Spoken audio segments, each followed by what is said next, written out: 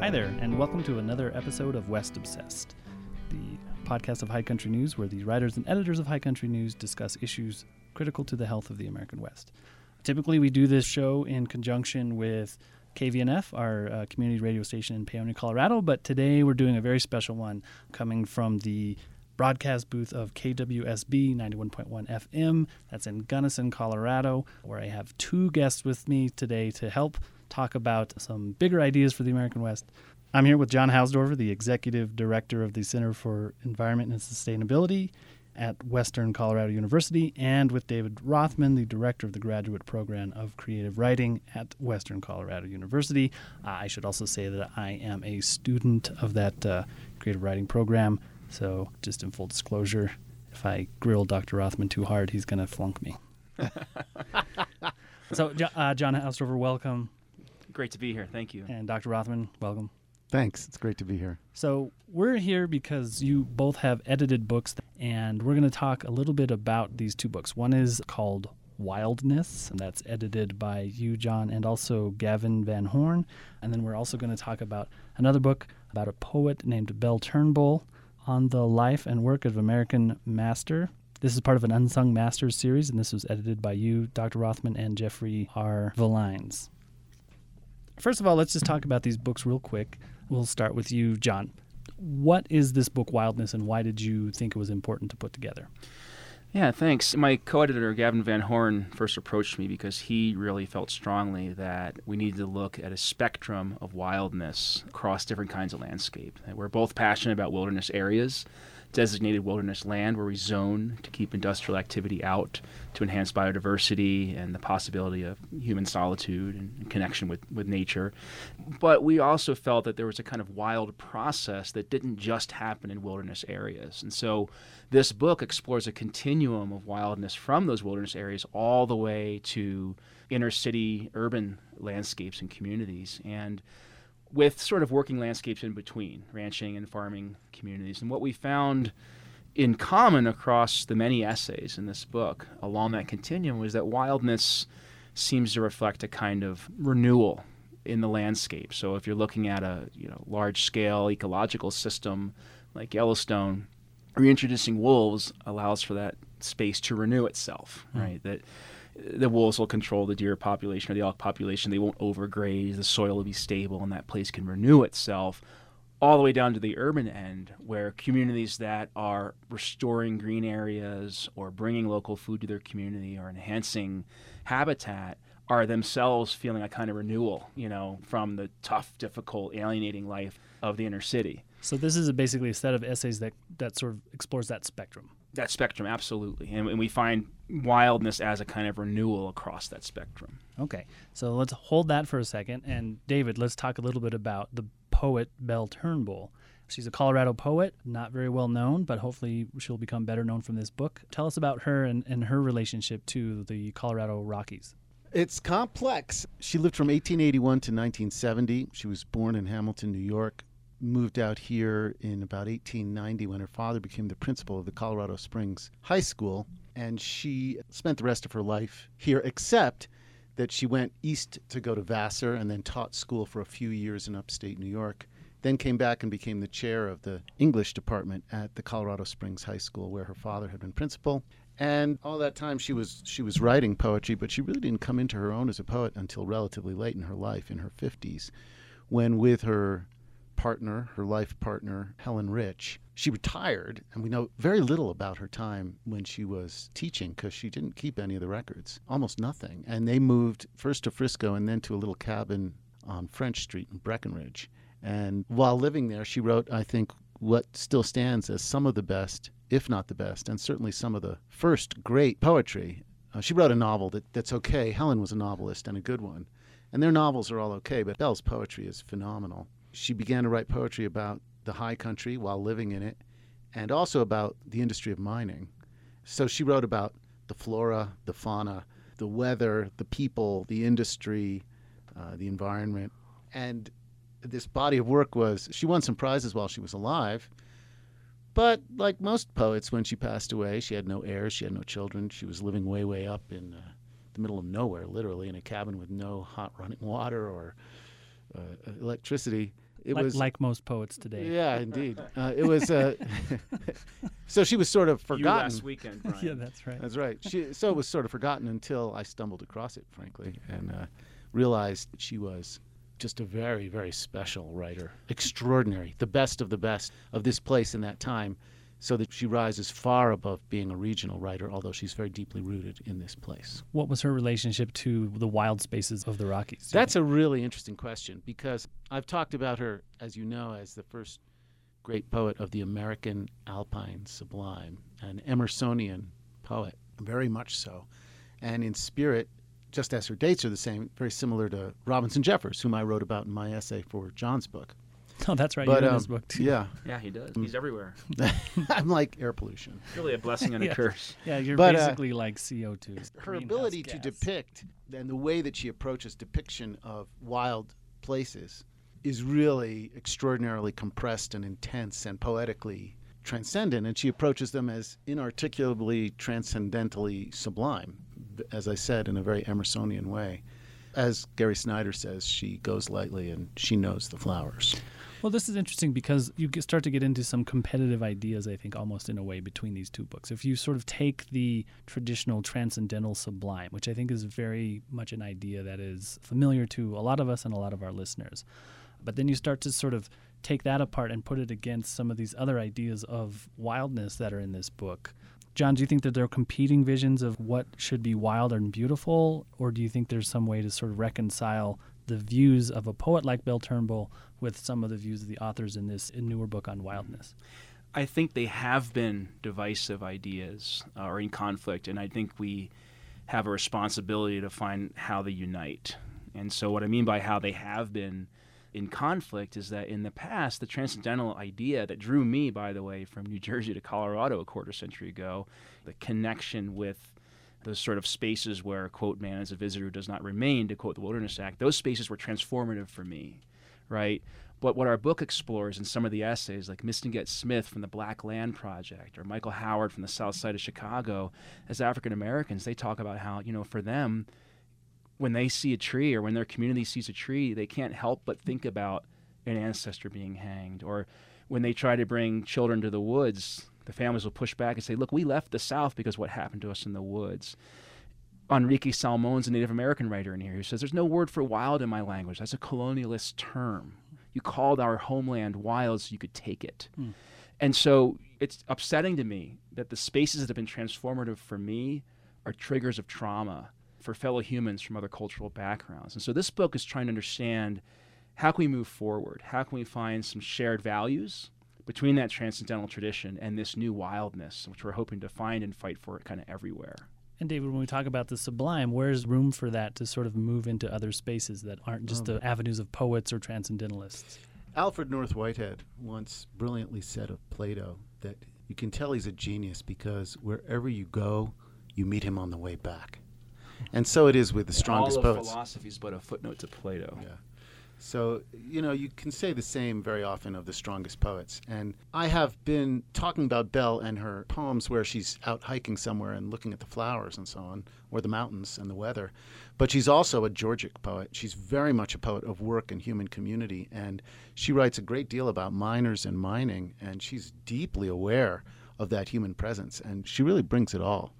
And there's plenty of uncomfortable truths about the realities of mining in her work. And that's another very important part of her achievement. She really brings it all. Her first book, which she published when she was 60, is a verse novel called Gold Boat, which is very carefully based on historical research. And it's a story about a gold dredging operation in a fictional town called Rocking Horse, which is based very closely on Breckenridge. Oh my gosh, she's deeply aware of all the financial chicanery, the industry, the violence that mining does in people's lives and to the landscape. So she brings it all, and she fuses it, very, very, very powerfully. Again, although I think he was a stronger poet because he's one of the strongest, the comparison to Robinson Jeffers is apt because he's always thinking and talking about the complicated relationship between human beings and the landscape, which is filled with all sorts of contradictions, exactly as John points them out. Belle doesn't talk about those issues specifically, but she doesn't merely write about, flowers and fluffy clouds. Far, far, far from it. Just like Wordsworth, frankly, who's deeply aware of history and of human communities and of politics and corruption and so on.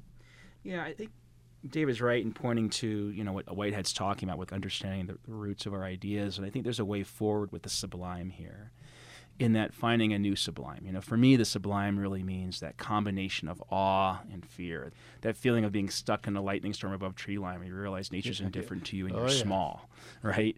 And in that moment, yeah, you're scared, but there's also this kind of beauty opens up. Emerson would call that, I am nothing, I see all, in those moments. Mm-hmm. And I think that there's a kind of human sublime that's possible. I think we can become in awe of our ability to be co-creators of wildness. And there are essays in here in Wildness that talk about, the restoration of the prairie in a way that produces food and fuel while restoring the ecosystem function of that prairie. I'm in awe of my species being able to co-create that. And I think there's a kind of human sublime that can connect with the natural sublime. I think we need to move forward in finding those connections. Well, there's a traditional view of the sublime, which is that sort of fear and awe. You're the insignificance that produces, and that is a very certain special kind of beauty. Right. There is sort of a Georgic or a pastoral kind of beauty that is described throughout many, many traditions and carries forward to this day in our literature. If you're just joining us, you're listening to West Obsessed, where the writers and editors of High Country News discuss issues critical to the health of the American West. I'm Brian Calvert. I'm the editor-in-chief of High Country News. I'm here today in Gunnison, Colorado at K2SB, talking with John Hausdorfer, the executive director of the Center for Environment and Sustainability, and David Rothman, director of the graduate program of creative writing, both at Western Colorado University. And today we're talking about the wildness, the American sublime, and a lot of other things. I'm wondering, what good is the sublime these days when we're overwhelmed by so many other things? So where does the idea of sublime fit with what I think is an anthropocentric fear right now, a fear machine that's run up? We've got climate change and population and species loss. There are so many things that are cranking right now that are sort of getting in the way of people's appreciation of the sublime in one way, or arts in the other way, or really just focused on human sustainability. So where do we find a use for the sublime in that context? Well, Bell's a great poet, but I would look more to Jeffers, who's an even greater poet, as I discuss in John's book. Jeffers probably articulates these ideas as powerfully and forcefully and as one of the first people ever to articulate them 100 years ago. And his response was, there's nothing new here. The apocalypse is nothing new. And if you read a poem like Shine, Perishing Republic, he says, this is the way it's always been. Human beings destroy themselves. They create terrible and terrifying political realities. The 20th century was not exactly, a placid stream as far as this goes. We used nuclear weapons. We had wars and genocides that killed scores of millions of people. And so the current moment is, of course, serious, and we face tremendous challenges. But much of this has been foreseen. So the sublime as such, not necessarily that everyone must contemplate it, but as a philosophical, aesthetic, artistic, creative response to our lives, it doesn't have to be an absolute. It has its place. The response to beauty, I would be suspicious of any ideology that would suggest that there's no place for that in human life, or wouldn't make a place for it in and of itself. That doesn't mean it should dominate other things, but it certainly has a place in the lives of human beings, and always should. That's the beginning of an answer. Well, David, I would add to your point about beauty and add humility. I think we need a strong dose of humility wherever we can find it. So if for some of us that comes from the sublime, so be it. But we're looking at a society in which, I forget the average minutes per day a child spends outside in America, but it's decreasing. It's under a half hour, I think, the amount of screen time they have. And so where is humility going to come from if they have so much control over their world that with that little screen they can access any information ever known by us? And so where's humility going to come from? If you don't mind, I'd like to share just a small piece from Wildness from Robert Michael Pyle. And I think this gets at how the sublime can help us with a dose of humility in taking on these issues. Poet Robert Michael Pyle, who was originally a biologist, says, on a recent trip to the Scottish Highlands, my friend and I came to a place called Borgie Glen. Standing there, gazing off into the high purple heather hills, we noticed a small sign pointing toward a dark forest of Scots pine, deep in a receding crease of the Cairngorms. The unknown, it read. And there I realized that's what I most want out of this slippery word wild. I don't want to live in a world become so relative that the unknown itself is extinct. We need that unknown. And I guess I would join into that conversation. As you know, I'm so drawn to poetry because the language is so powerful, and I think these words cast a very long shadow, as I say in the book. And this is just a few lines that are the close from Robinson Jeffers' poem The Answer, which provides phrases that have become well known in the culture, not man apart, for example, where Jeffers is responding to how to deal with the incredible suffering he sees going on in the middle of the 20th century in the world. And he says, integrity is wholeness. The greatest beauty is organic wholeness, the wholeness of life and things, the divine beauty of the universe. Love that, not man, line break, apart from that, or else you will share man's pitiful confusions or drown in despairs when his days darken. And what he's getting at there with that cunning line break is don't become a misanthropist. It seems at first that he's saying, love that, not man, but then he says, love that wholeness of the entire universe, which includes the wild and the presumably not wild. And he says, love that, not man, apart from that. And that's the humility. That's exactly the humility that he's talking about. He's the first writer, the first human being, as far as I know, to have an intergalactic consciousness of the scope of human beings as being smaller than dust. Right. So it seems to me like one of the problems that we're facing, I think, as a society or a culture is that we feel like we need to exhibit more and more control because we're seeing things get worse and worse, for lack of a better word. So we're seeing things ramp up. We're seeing danger ahead. And so the impulse, I think, of a lot of humans is more control. Mm-hmm. And the argument for letting go or having less control is losing ground somehow, I think. Or I wonder whether you feel that way. Well, I think actually one of my colleagues in the master's program here at Western, Melanie Armstrong, just came out with a book called Environmental Realism, in which she critiques the whole notion of environmental solutions as another form of, control, and she wants to replace that with environmental actions. That there are certain things we can't control, but we can control whether or not we act, right? We can't necessarily solve it. These are not necessarily problems to fix, right? Like David said, these go back centuries, right? These sort of notions of violence and othering and how that justifies, hateful behavior toward human and non-human. We can solve that. That's something to fix. Mm-hmm. I think like fuels our need to control. So I think she has an important critique there. That's true. I mean, we can't even fix higher ed. How are we going to fix all of the human place in the universe? The human place in the universe, or the even the ecology of the planet. I think Jeffers' response, and I keep returning to him in this conversation, is the universe is going to be okay. There are, as Carl Sagan would say, thousands of galaxies, and we are on a tiny, infinitesimal speck floating in that. And that galactic consciousness is powerful. It brings tremendous humility, which doesn't mean we shouldn't try to address the problems that we can. Absolutely. Questions of justice and questions of, for that matter, questions of how to zone wilderness and what it is. Of course, these questions are tremendously important. However, I'm going to suggest something philosophical here that maybe, I hope it rubs listeners in a provocative way. It might do that to me already. It started doing that to me already, David. For those of you not in the studio, everyone's in here with their arms crossed in a very defensive position. On. All right, here we go. Apocalyptic rhetoric itself has a long history. And of course, the great virtue of apocalyptic rhetoric for those who espouse it is it makes their own lives feel more significant. Because if you are the one who is in possession of the knowledge of the coming apocalypse, then you appear to feel that you can do something. Gives you a lot more a feeling of control, even if it's the apocalypse, than simply saying, I don't know what's going on, or that's very difficult and confusing, and who knows what the answers are.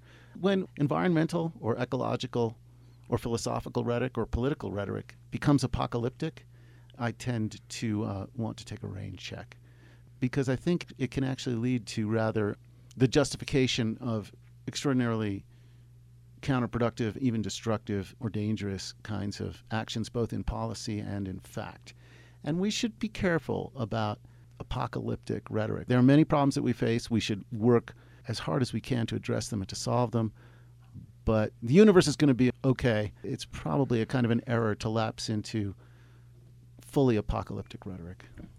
David, I guess I would only challenge that in the sense that we're a species that loves cop-outs. And so when we say the universe is going to be okay, it helps us let ourselves off the hook. And well, I'm not suggesting that at all. And secondly, I agree with you that the apocalyptic rhetoric has not taken the macro environmental movement very far. In fact, it makes it look like religious ideology and taps into those traditions. Okay. But it's not just apocalyptic rhetoric. There is apocalyptic reality that people are living out right now. You and I are speaking from positions of privilege, where right now, right, Puerto Rico, right, people being pushed out of their homeland because of, climate disturbance. But that's apocalyptic reality. No, it's not. So how do you assure it for people that aren't in our positions of privilege? Vandana Shiva in her essay in Wildness talks about 250,000 farmers committing suicide in India in the last 20 years. They're living apocalypse. So what rhetoric should we use if there is actually apocalyptic reality for people in those positions? I think there's a significant difference between a disaster and the apocalypse. The apocalypse is literally a 250,000 suicides? It's a religious term, and it leads to very, very dangerous ideological response. And I really think there is a difference, and I think it really does matter what terms we use. Absolutely, it's a disaster. Absolutely, it's a crisis. But it is not the apocalypse. That is explicitly religious rhetoric, and we should be very, very careful with it. It's highly flammable and highly inflammatory. We can't write off the reality by calling it just I would never suggest that. Right. Okay, good. All of these positions are rhetorical positions. I suggest a different rhetorical position. I'm not using the term rhetoric in a dismissive way. I'm only saying I don't particularly care for that rhetoric because I think it's dangerous. Mm-hmm. It leads to certain justifications, for example, where the ends justify the means. Mm-hmm. And I think that's very dangerous. The situations you're describing are incredibly serious. I take them seriously. No, but you're right. We saw eco-fascism in Germany in the 30s. And that was they used environmental... We saw fascism in Germany. But they also used arguments of environmental apocalypse to justify blood and soil. So absolutely. I get where you're... Thank you for clarifying that. So I'm suggesting a different rhetorical approach. I think the things you're talking about are disasters. And they're very serious. I don't take them any less seriously than you do. But... we need to be deliberate about how we respond to the best of our ability. How can ideas of wildness or the sublime that come out of the American Alpine where we are, where can we plug into either the rhetoric or the politics or even the aesthetics, or sort of where does the American Alpine sublime come in? Well, I'll go back to what I said at the beginning, and for me, wildness is about renewal, right? And I think that's been the tradition of the sublime. John Muir, in the top of a tree in the middle of a lightning storm, saying he wants to drink Sequoia blood, right? He's being recharged by that, renewed, and what Michael Howard's doing in the south side of Chicago is really renewing people's healing, helping them heal from that trauma with the land that comes from, legacies of Jim Crow and slavery. Or Courtney White moving cattle around, or Joel Salatin moving cattle around a certain way that renews grasslands. And also renews the ability of a farmer to stay on the land or a rancher to stay on the land. Renewal, renewal, renewal. Where do poets and beauty fit into the idea of renewal? So I'm going to respond first to your first question. And I think the single most important thing we can do as educators and as writers is to teach people how to read, and teach them how to read really, really well. This is not a trivial thing. It's one of the hardest things human beings learn how to do, to read analytically and think critically. And we are not doing a very good job of it for all sorts of reasons that have to do with policy and culture and history.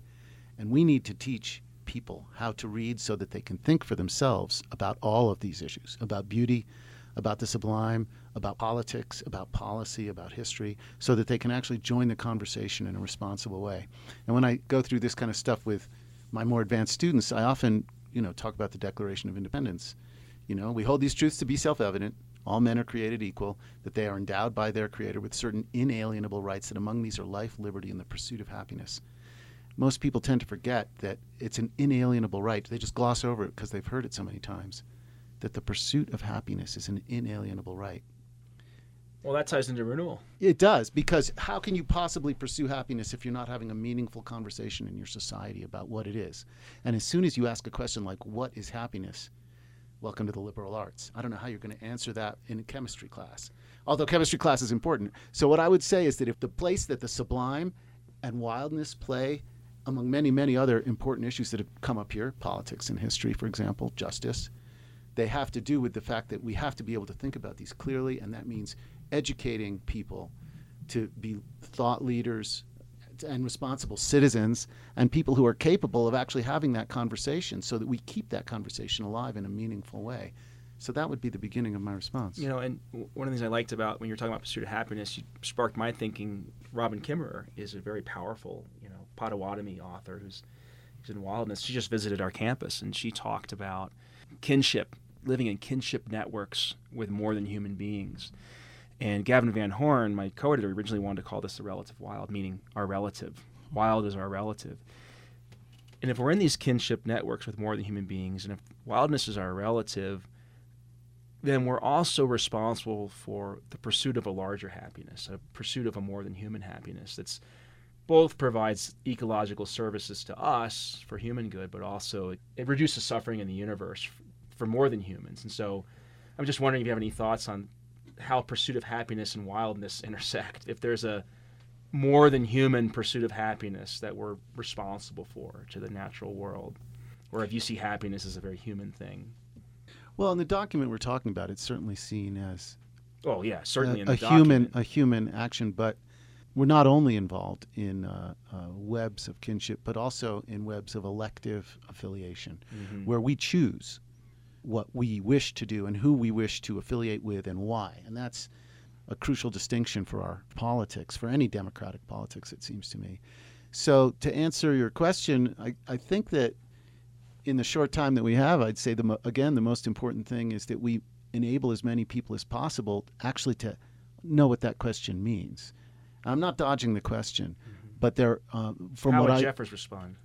I think he's neutral, and he wishes simply to get people to turn away from themselves and from politics to contemplate the transhuman magnificence, as he put it. I think we're going to have to stop there to contemplate the transhuman magnificence of David Rothman, as we understand it, of the universe, of all of us here. Yeah, well, I think we should wrap up here. I really appreciate the sort of beginning of a conversation, I think. If you want to learn more about either of these books, you can visit our website at hcn.org. If you want to continue this conversation online, you can do that at kvnf.org. I want to thank once again KWSB at 91.1. You can learn more about them at kwsb.org. John Hausdorfer, thank you very much. It was a great pleasure. Thank you. David Rothman, thank you very much. I love you guys. We love you too. I just want to thank you all once again for listening. For West Obsessed, I'm Brian Calvert, the editor-in-chief of High Country News.